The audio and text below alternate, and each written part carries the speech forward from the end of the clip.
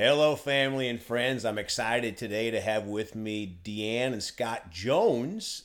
Deanne and Scott have two young children, Rose and Cooper, and they're a great blessing to our church, serving in many areas, including the music ministry, which we're going to talk about here after a bit. Dee, I thought maybe today we could start out after we pray and just talk a little bit about kind of how you came to know the Lord, and I know you have a wonderful Christian family, but let's go ahead and go to the Lord in prayer. Father, we just thank you for this time today. Thank you for Dee's heart and what an example she is to so many in our church, and her love for you, Father, and especially in the area of praise and worship. And so we just thank you for this time today, and thank you for speaking through Dee and sharing her heart. And thank you that people have open ears to hear, and that will be a blessing to someone out there, many people that will make another step change, getting closer to you, God, or maybe even just coming to you. So we thank you for it in the precious name of Jesus. Amen. Amen. All right, Dee. Well, we thought we'd just start out maybe sharing a little bit about your testimony. I know you have loved the Lord since you've been little, and so I thought maybe it'd be good for our listeners just to hear kind of your walk and how you came to know the Lord. Sure. So I grew up in church. I have 3 sisters, and we all were, from little on, we attended church on a weekly, and any time the church doors were open, we were there. Amen. And so that was life. That was our extracurricular activity was church, basically, and we enjoyed it. We enjoyed growing up in church, and then through high school, it was still a very big part of my life, and that actually helped keep me grounded in not going any direction and straying off into drugs, alcohol, or anything like that in high school. And then even through college, I stuck with church and faith in God, and I was able to get through college and not attend a single party with with alcohol or anything. And I probably could have been classified as antisocial, but I had my church people, and that was who hung out with. So it's a good point maybe to stop just for a minute, Dee, because I think some kids, they go to college Christians, but then they come out, maybe they're not anymore, or they really have weakened their faith. And maybe talk a little bit about how did you stay strong? You just made a decision you weren't going to get involved in that, or how did you do it? Right, yeah. Well, living at home helped a lot, where I wasn't in, and not that there's anything against living on campus, but it just made it easier for me to say, no, I'm going home at the end of the day after classes. I'm not going to come all the way back into campus. And that was an acceptable excuse to the people who wanted me to come to the parties and such. Mm-hmm. And I think it's hard for today's college students because of the way the professors teach nowadays. Mm-hmm. It's very much, you have to believe their way or you're wrong. Mm-hmm. And I think it's gotten worse since I was in college. Yeah. But I do remember I took a philosophy class I needed to have something along that lines to get, my degree. And I remember thinking, as you hear all the philosophers, versions of spirituality and everything like that.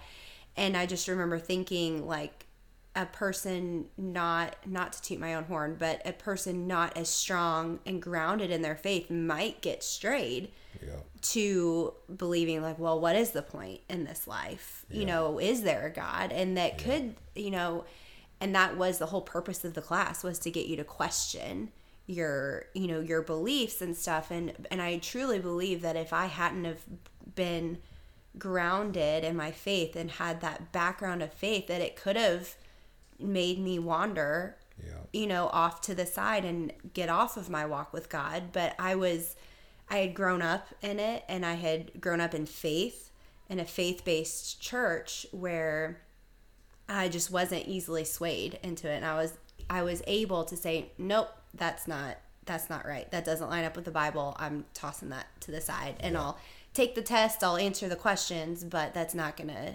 sway anything about what I believe, how the world is. One of the things I was thinking that maybe it might help people also is sometimes kids grow up thinking that they have to have 50 or 100 friends, and they really get into that popularity thing where when you love the Lord, you realize you don't have to have that many great friends, or just a few good friends can help you. So maybe talk a little about that, because I think some people are really influenced by the numbers game and wanting everybody to like them. Right. And I think Facebook doesn't help with that. Facebook and Instagram, it's all about how many people you have.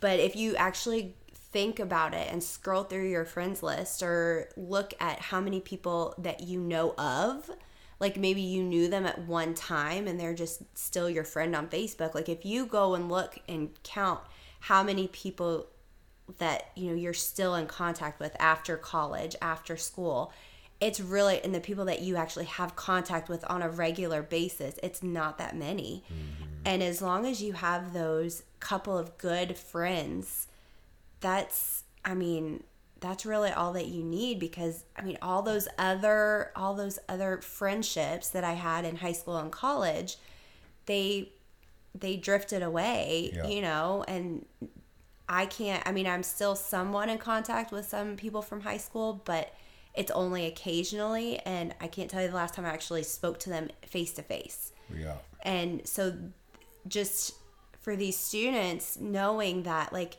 yes, it seems like you have to have all of these friends right now, just know that you can pick and choose who you want to hang out with and who you want to be like, because you're going to end up acting like the people you hang out with. You pick up their mannerisms, you pick up their vocabulary, their language, the way they talk. And so if you can be selective on the friends, like, okay, this person is going to challenge me to be a better person, versus just having someone there to just have there. Those are the friendships that are going to last. Amen.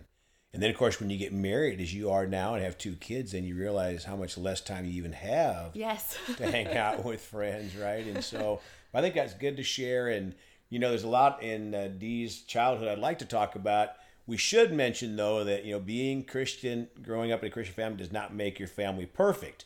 Correct. Right? And I always think about the favorite story I have, the Caldermeyer story, is when your sister got her bedroom door taken off. Yes. The hinges for slamming it, I believe. Yes. And so I think that's we won't mention her name is Dana, but that's a good story. But overall, I guess she had a pretty good life growing up in a Christian household, though. Yes, yeah. We of course we fought. We had 3 sisters, and we were all about 2 years apart, and so we were very close some days, and then other days my mom made us all go in separate rooms and spend the day by ourselves. Yeah. So there's ups and downs, but we're all really close to this day. So amen. And just one of them living in rebellion out of town. Yes. So we're wanting to get her back. By the way, that was the same one that slammed the door. But we're hoping she comes back. Well, tomorrow we're going to get more into the praise and worship. One of the things I did mention too, and thinking about you talking about the youth, Dee, is you and Scott obviously have leadership in the teen ministry also, so you get a chance to share with our teenagers. And that's a blessing, because, teens can be easily influenced, right? Yes. In the wrong direction. Well, we're going to go finish up today. I'm going to ask Dee if she'd say a prayer, and then we're going to get on to the next day here soon. All right, Lord, we just thank you for this time that we've had to just honor you with this testimony that I have, Lord. And I hope that I pray that it speaks to someone out there, Father, just to help them continue on. If they grew up in church, help them to stay in church, Lord. Yes, Lord. And Lord, just let them know that it is a good life, Lord, that it is a fruitful life, and just give them the strength to just keep going. I give you all the praise and all the glory in Jesus' name. Amen. Amen. Well, thank you, Dee. Look forward to it tomorrow. And it's always such a blessing to hear a testimony of someone like you that just has lived her life for the Lord, and one of the things that Pastor mentioned today was about alcohol, and anything we dabble in that's not of God, it never produces anything good. So those of us that have that in our background can vouch. There's nothing good about that you missed out on, and so it's an honor to have you here, and look forward to tomorrow. And folks, you can contact Deanne through our church website at myoasischurch.com. If you have any questions or anything, I'm sure they'd be glad to talk to you. You can reach our ministry at celebratejesusministry@gmail.com or by phone at 449-8147. We love you all. Please go talk to someone about Jesus today. And remember, Jesus thought about you on the cross at Calvary.